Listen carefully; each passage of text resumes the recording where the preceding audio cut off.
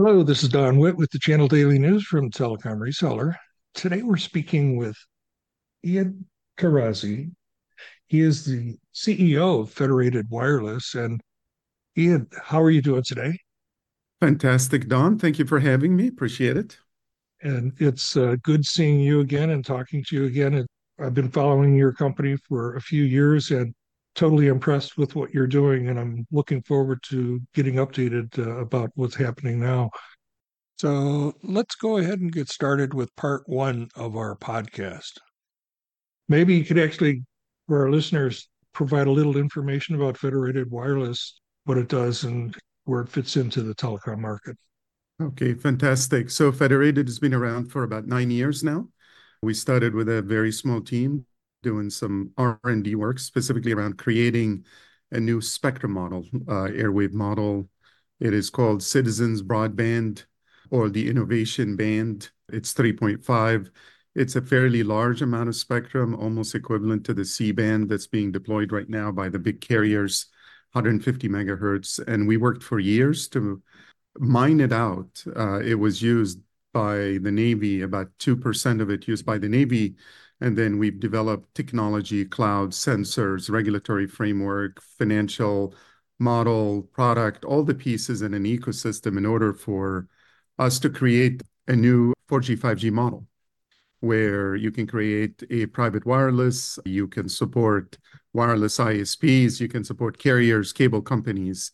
And so we're the shared spectrum people, and we've developed both spectrum access as well as private wireless products in our portfolio.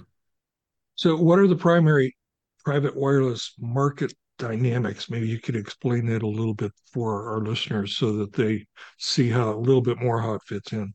Sure. The basic premise behind private wireless is that enterprises or government users or local cities or municipalities, they'd like to control their own network.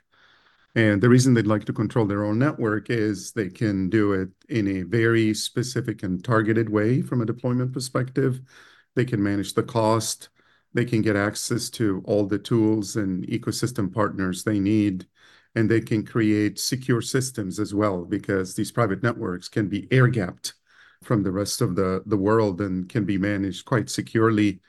What is also an added benefit when you do a private wireless network is you can control the pace of innovation and what you mix and match. So some of our customers for private wireless will combine zero trust type architecture that's mostly an enterprise type model, or they might bring in integration with their Wi-Fi network more tightly, or connect it with point-to-point microwave systems that they have developed. All of these things they're able to do because it's a private network. So in general, there are three sets of customers we have in the private wireless business.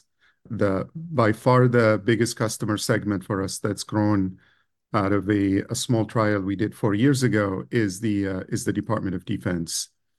We have probably the most advanced 5G private wireless deployment in the Marine Corps and probably in most of the armed forces. It's a set of warehouses in Albany, Georgia, that are used to automate logistics, warehousing, and inventory management for the Marine Corps. It's 1 million square feet, indoor, outdoor, over multiple buildings.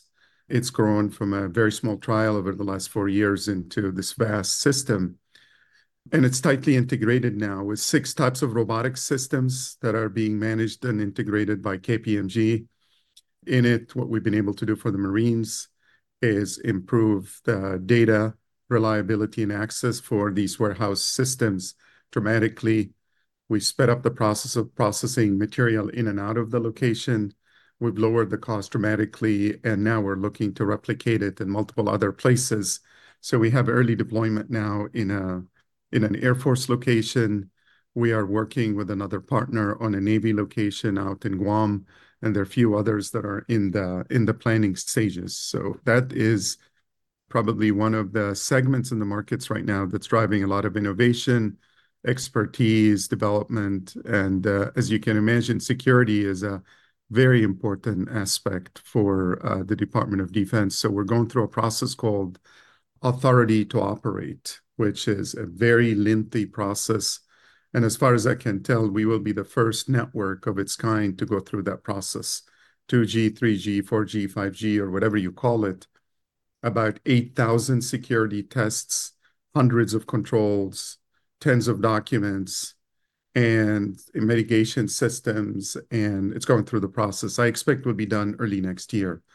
And that allows us to have the most secure, replicable 5G, private 5G network right now for the Department of Defense. Very proud of that. The other area we're having a lot of traction, number two, is in the higher ed segment. We have done a deployment in Cal Poly, which is a prominent university, not just because of all of the challenges it offers, indoor, outdoor terrain, isolation, no carrier coverage, need to do advanced applications, but it also happens to be one of the areas where advanced technology research and development is happening. AWS has a colocation site for R&D there. Apple is doing quite a bit of development.